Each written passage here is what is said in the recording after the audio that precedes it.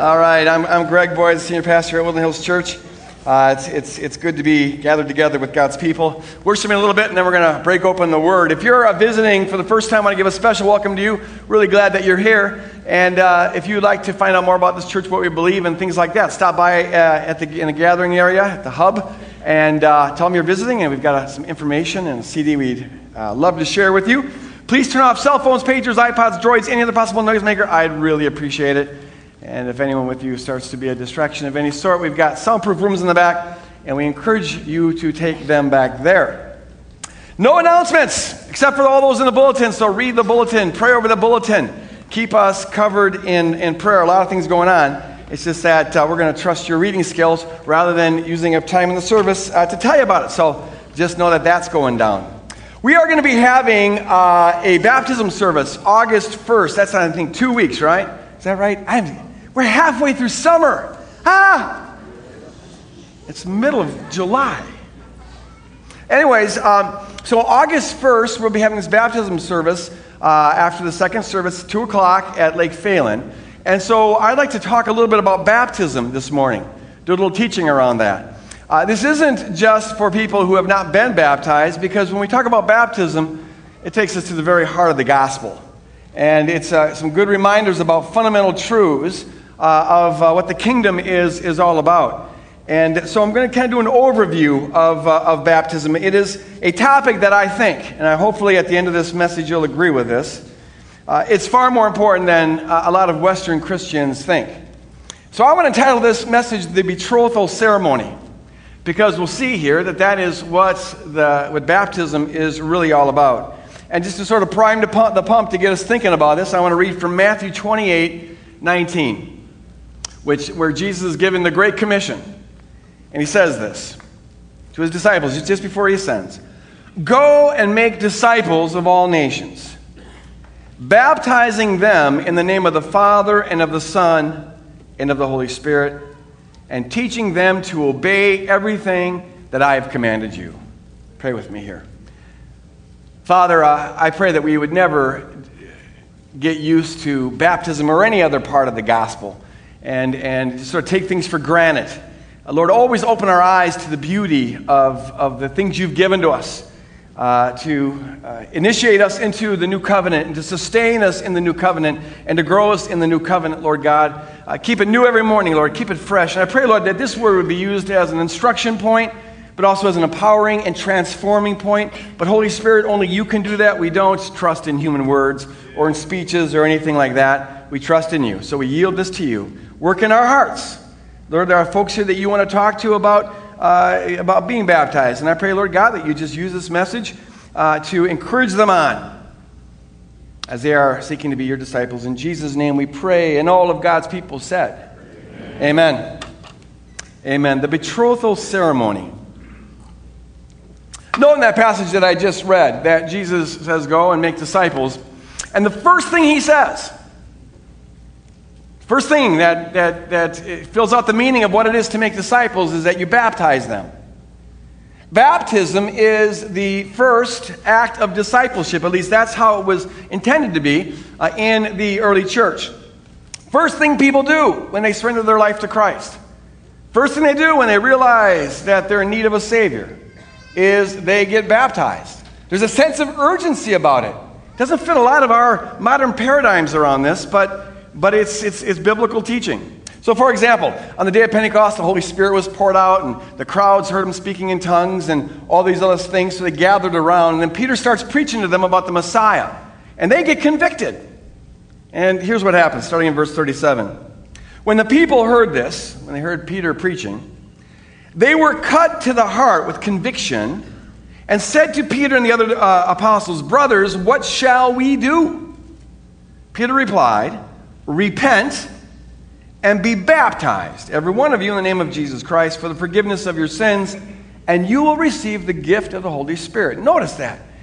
What should we do to be saved? Well, you repent and get baptized. Baptism was not an addendum in the early church. It wasn't a secondary thing. It was part of that original gospel. This is part of what it means to enter into the kingdom.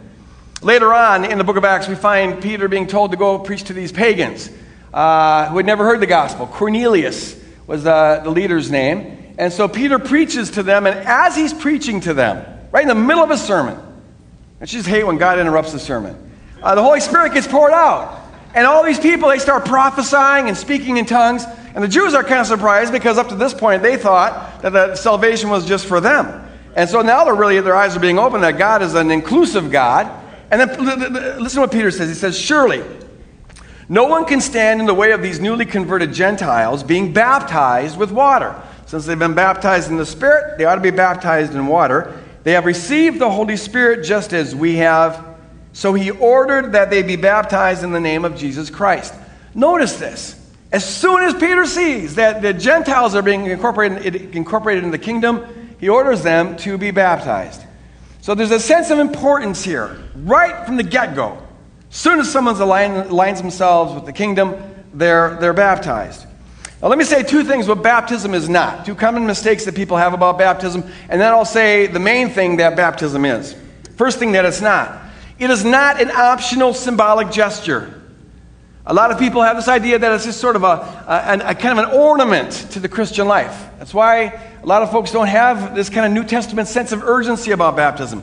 It's sort of a nice thing to do, but it's not required, and so it's not really all that important. It's just sort of a ceremony that it's sort of an option.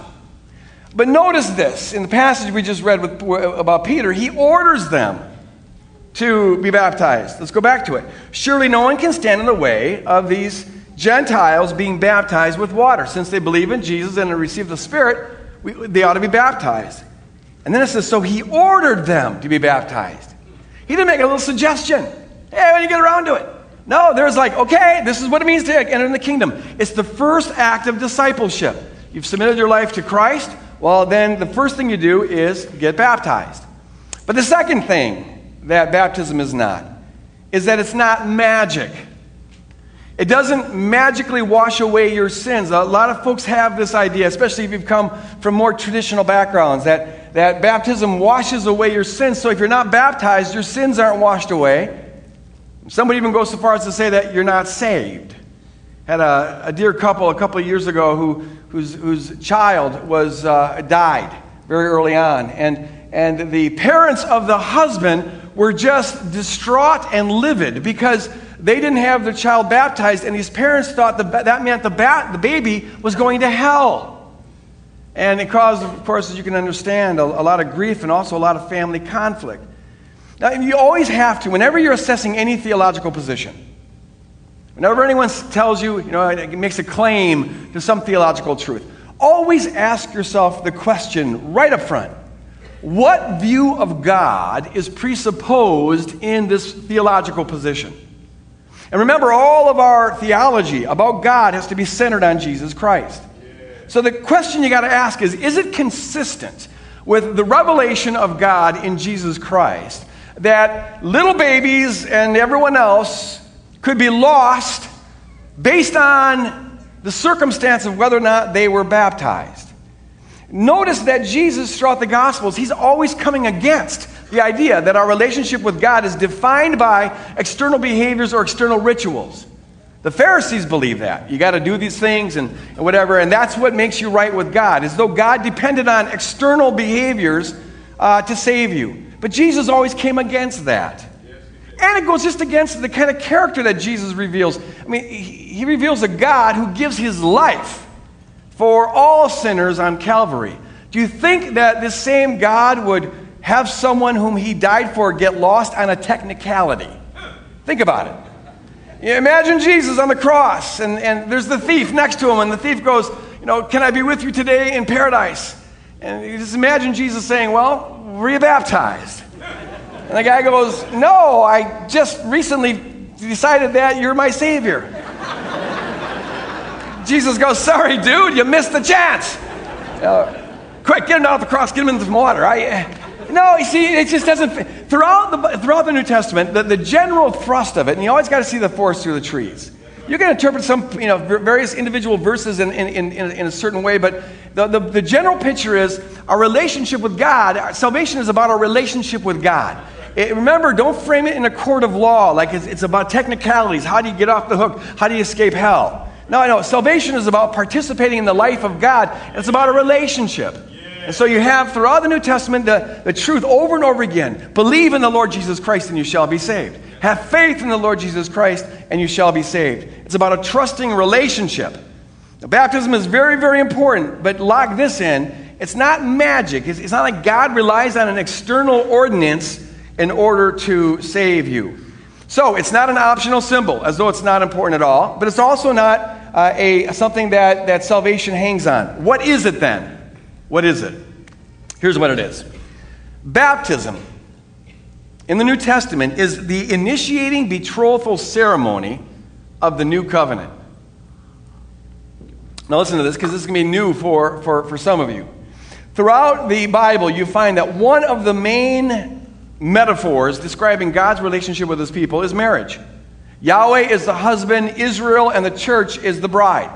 It's a dominant metaphor that runs throughout the Bible. And so when Jesus comes and he describes himself, and John the Baptist describes him as the bridegroom, the Jews, of course, understood that this is Yahweh coming down to make a marriage proposal. This is God, the husband, coming to get his wife. And really, Jesus' whole ministry is God's way of saying, will you marry me? Will you marry me? The relationship that God wants with his people is a marriage-like relationship. Read Ephesians 5. He's looking for something, the closest we can get to the kind of relationship that God wants with his people is the one flesh relationship of a husband and wife. The covenant he's looking for is a marriage-like covenant, a passionate covenant, a vibrant covenant, a life-giving covenant. God doesn't want to be your employer. God doesn't want to be your taskmaster. He wants to be your lover. And so the new covenant is a marriage covenant.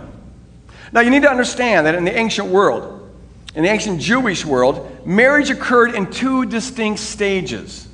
First, there was the betrothal period, and then there was the wedding.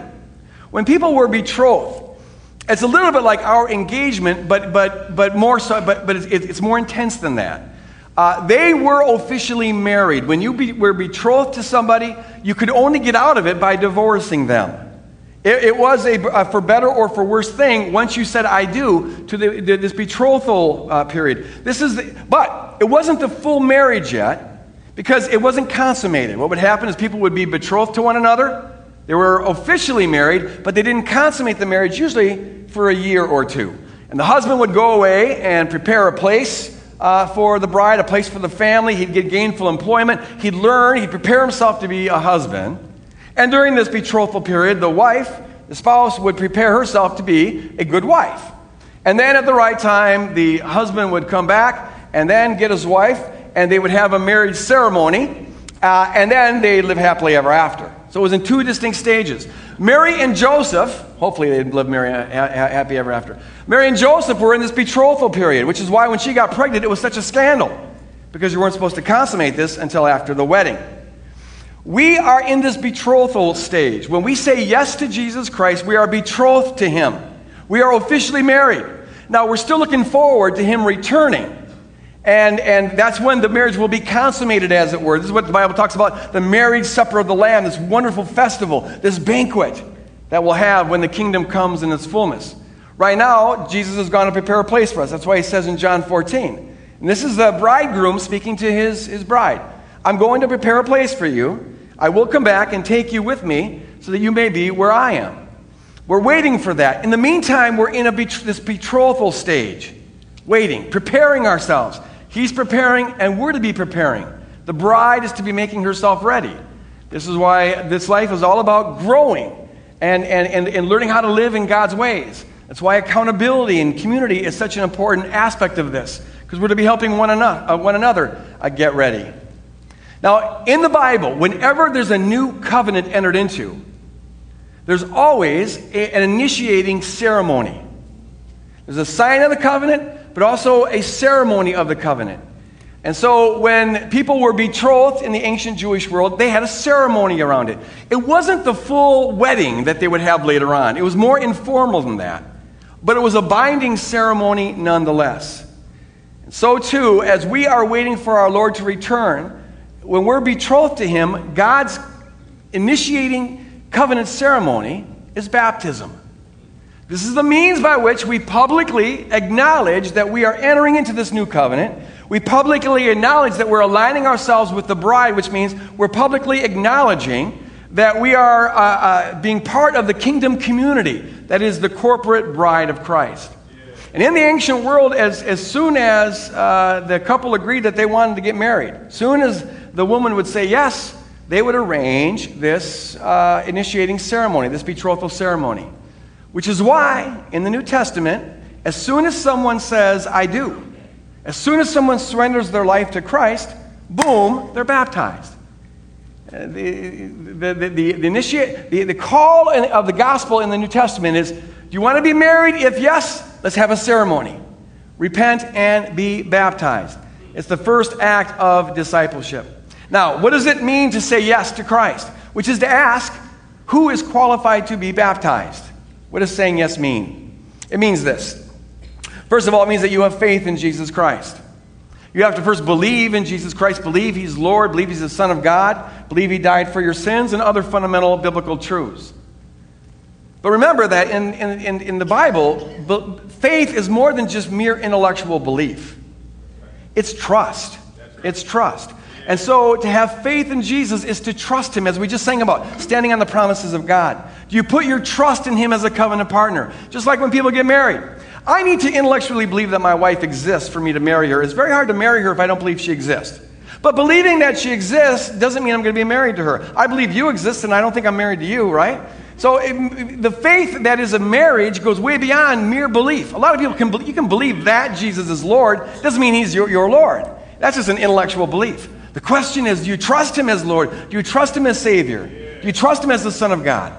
And to enter into this saving covenant relationship, this betrothal ceremony, means that you trust that He'll be faithful. You trust His promises. You trust His character. You trust that He'll be with you for better or for worse, just like in human marriages. You trust that however bad things may be going, that His character is the same. You trust that nothing can separate you from the love of Jesus Christ. You trust His promise that He'll be with you until the end of the age. You trust that He'll be at work in your life to bring good out of evil. And so on and so on and so on and so on. That's what it means to be married to Jesus Christ. You pledge your faith in Him. But it also means this. It means you pledge to be faithful to Him.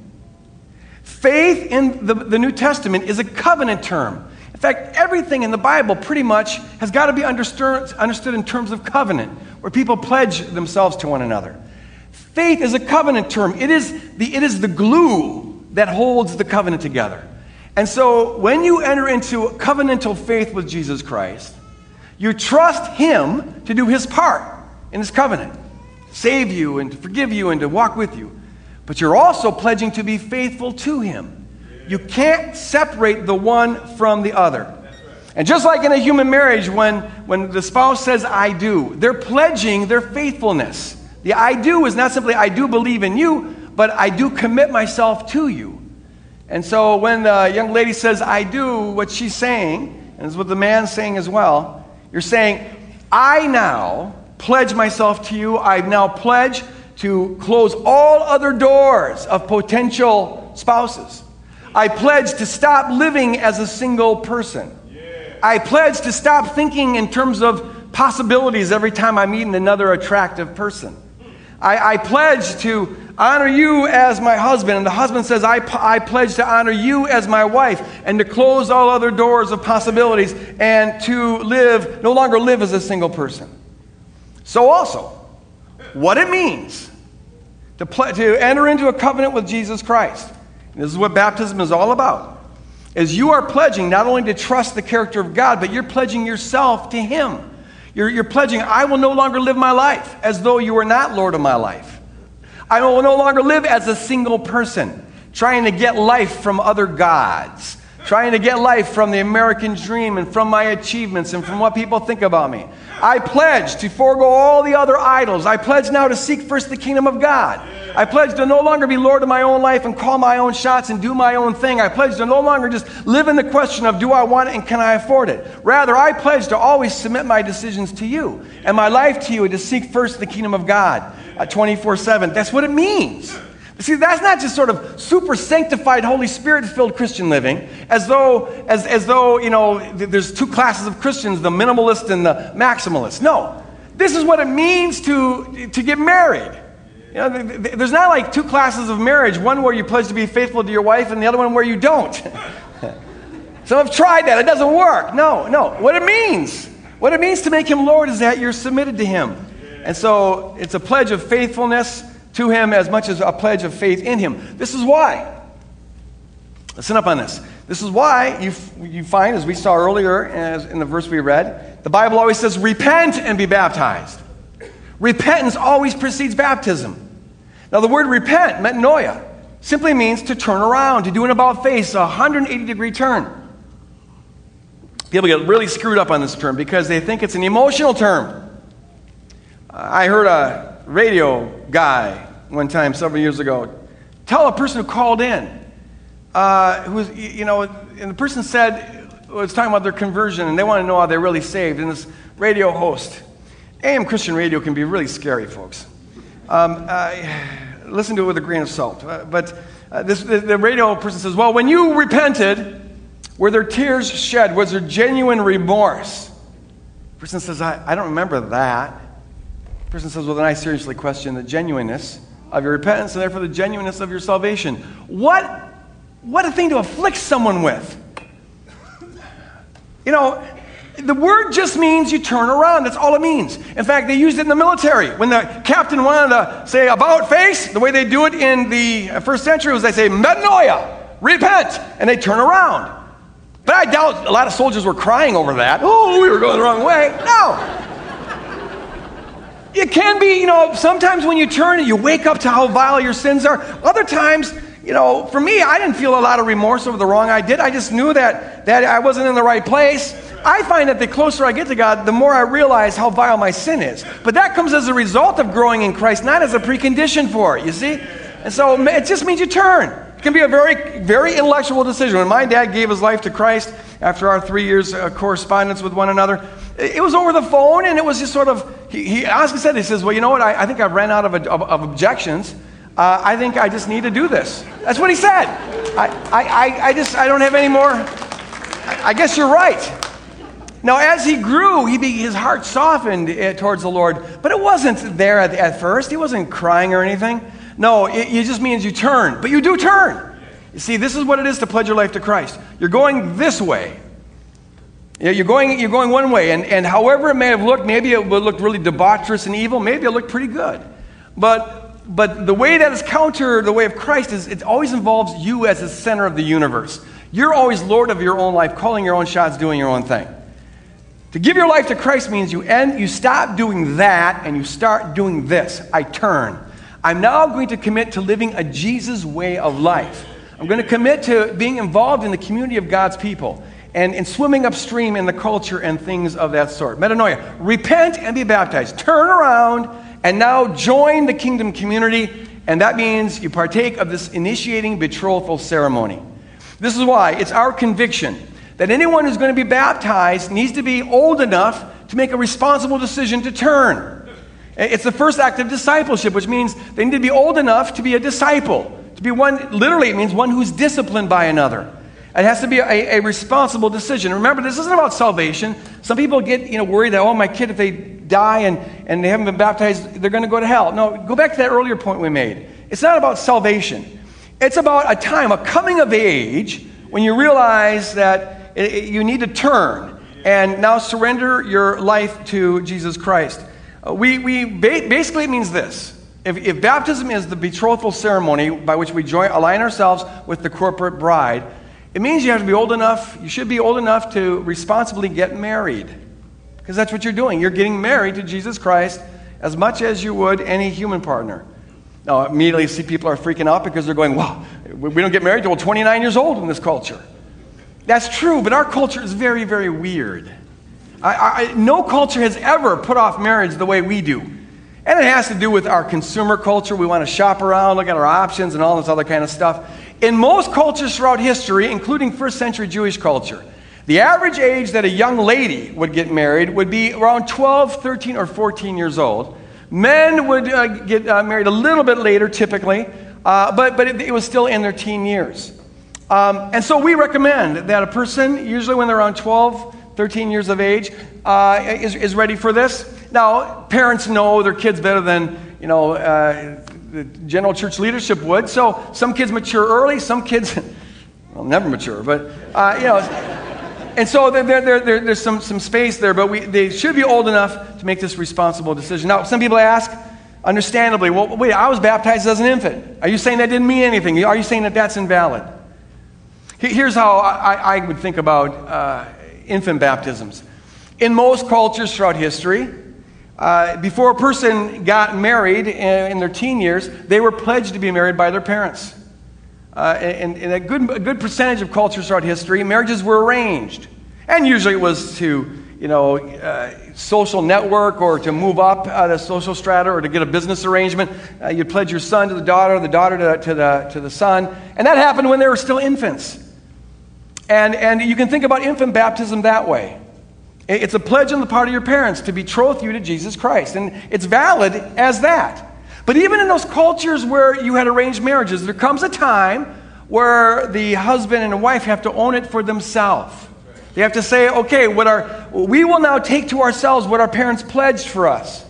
Now, in some cultures, it's against the law to go against your parents' will, but you still could do it. You could raise a fit, and there's accounts of this happening where the woman or the guy just says, forget it, I'm not going to do this. And so there's a point where they say, I do for themselves. And that's how we see adult baptism. It doesn't invalidate infant baptism. To the contrary, it completes it. You're now saying that what happened back then, I'm owning for myself. And so now you are betrothing of your own free volition. You're betrothing yourself to Jesus Christ. One final point I want to make here, and that is this, and it's a very important point. The mode of baptism reflects its meaning. Whenever God has an initiating ceremony, there's usually things about the ceremony that communicate a fundamental truth about the covenant that you're entering into. And this is definitely the case with regard to baptism. The word baptism, baptizo, it literally means to dip or to immerse. It's a Greek word for dip. In fact, it's used in a number of contexts that don't have any religious significance. So, for example, when Jesus is talking about the guy who's going to betray him at the Last Supper, Jesus says, it is the one to whom I will give this piece of bread when I have dipped it in the dish. And the word dip there has the same root as baptism, bapto. It means to dip or to immerse. And then, dipping the piece of bread, he gave it to Judas Iscariot. Kind of called him out. But the same word is used there. It means to dunk, to dip, to immerse. And you can see, if you read the New Testament carefully, that this is how they did it. Throughout the book of Acts and in the Gospels, when they baptized, there's indications that they were immersing. I'll just give 3 examples of this. There's one instance where Philip, the missionary, is talking to this guy. He's an Ethiopian eunuch. And he was riding this carriage, and Philip jumps on board the carriage and starts to explain to him the gospel. As they're traveling along, this happens. It says, as they traveled along the road, they came to some water, and the eunuch said, look, here's water. What can stand in the way of my being baptized?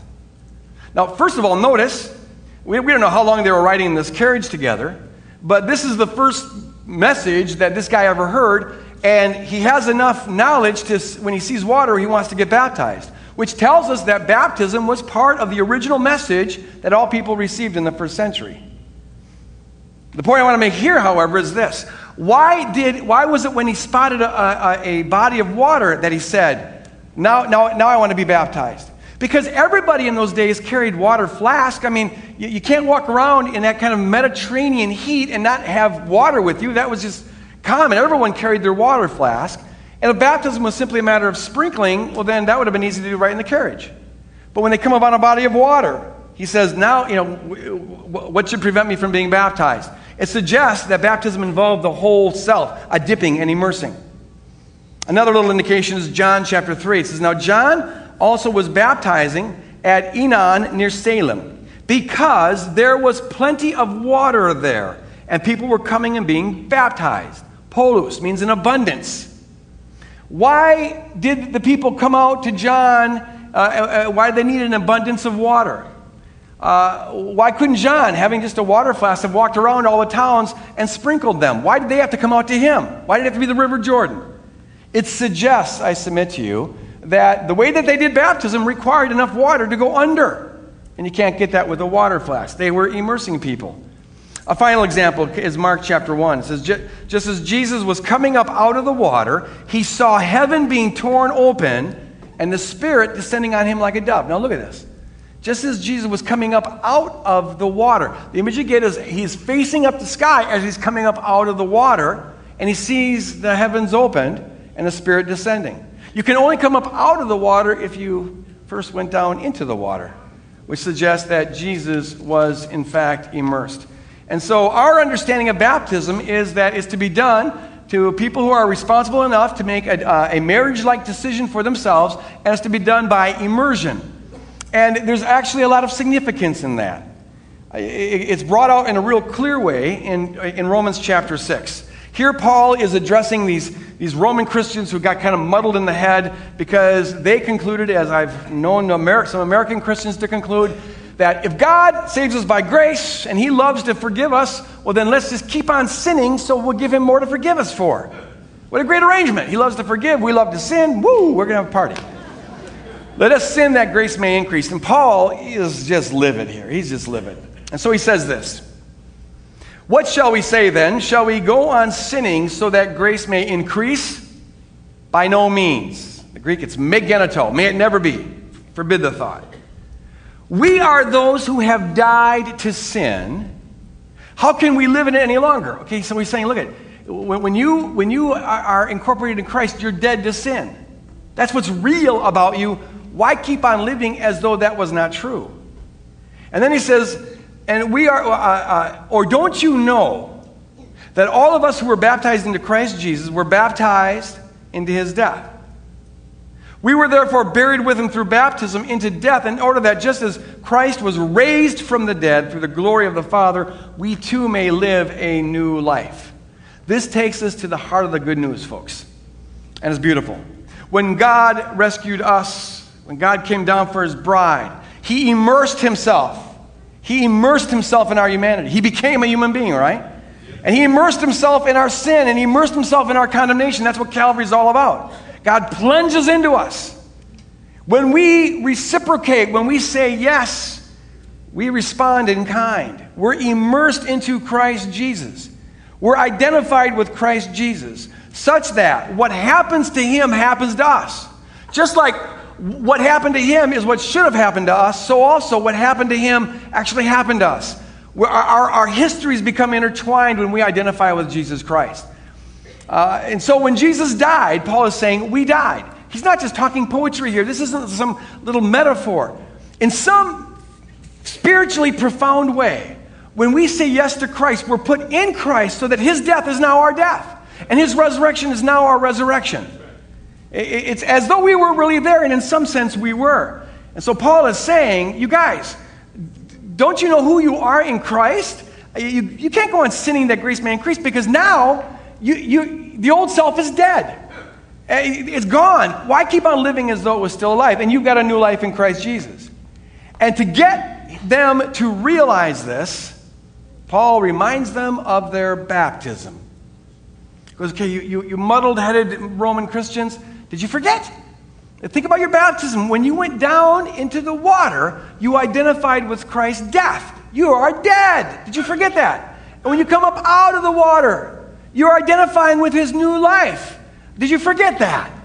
And so baptism here is sort of like he's using it, this initiating ceremony, to remind these Christians of their identity. We are people who have died and are risen again.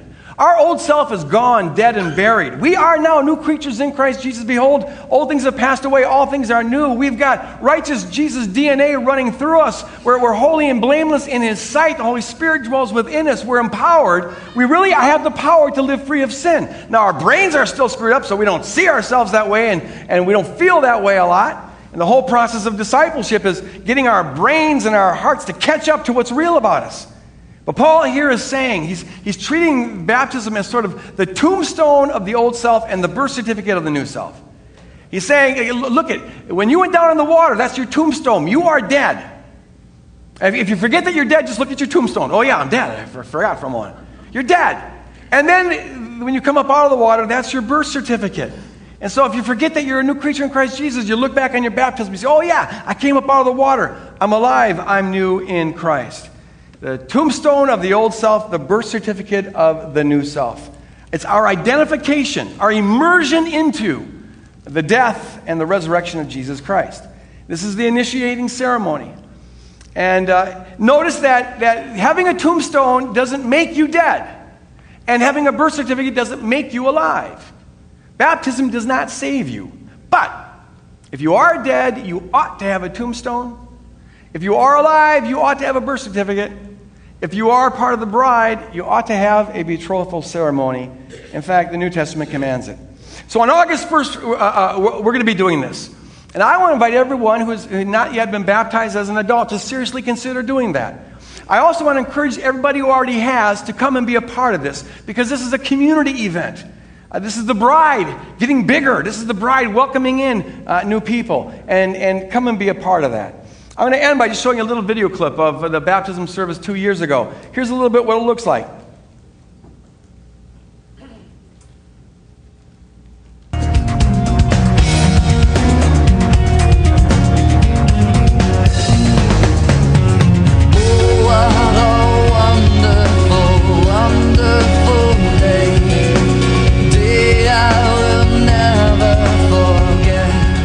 I took my walk with Christ last July and really made the decision to give my life over.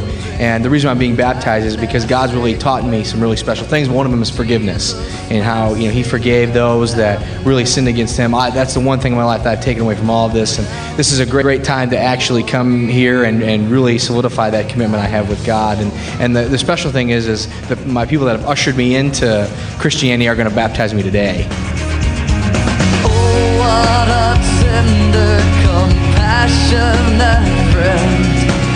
He met the need of my heart.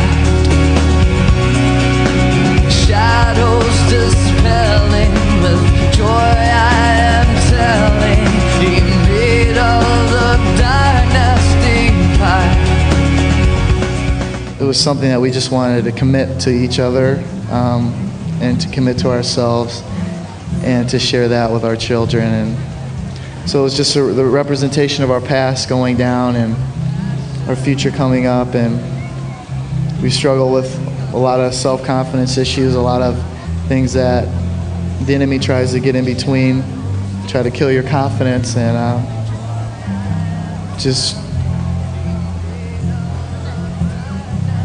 he tries to steal that gift of peace and eternal salvation, and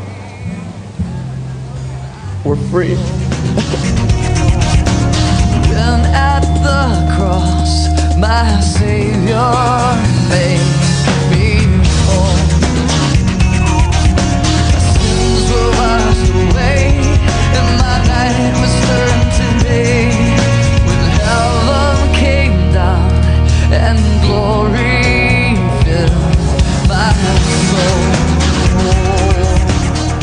For one, I ask that my mind be renewed and that my anxiety be completely cleansed from me. And I feel like I was left in the lake behind me. Oh, what a wonderful, wonderful day. Yeah. Today. Oh, what a glorious, glorious day. Mike and I got baptized today because we love God and God loves us. And we both really felt it and we knew it and we've talked about it a lot and we've always had God's support, so we wanted to make that statement. We wanted it public. We wanted people to know that we love and we're loved and we want to love everyone. Amen.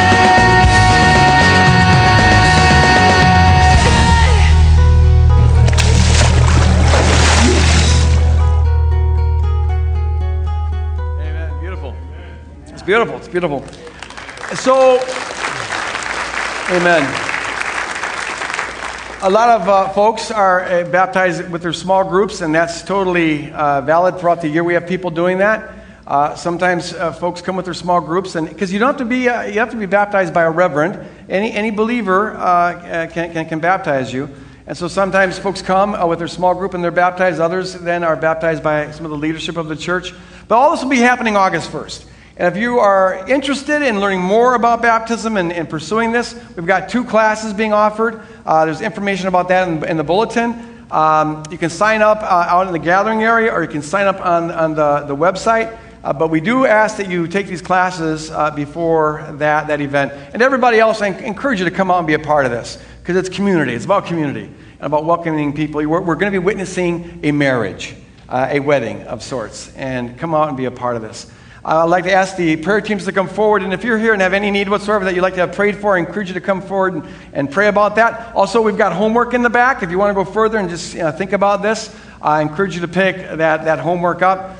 Let me close in this prayer. Father, thank you, God, for being a God who immerses yourself into ourself that we could be immersed into you.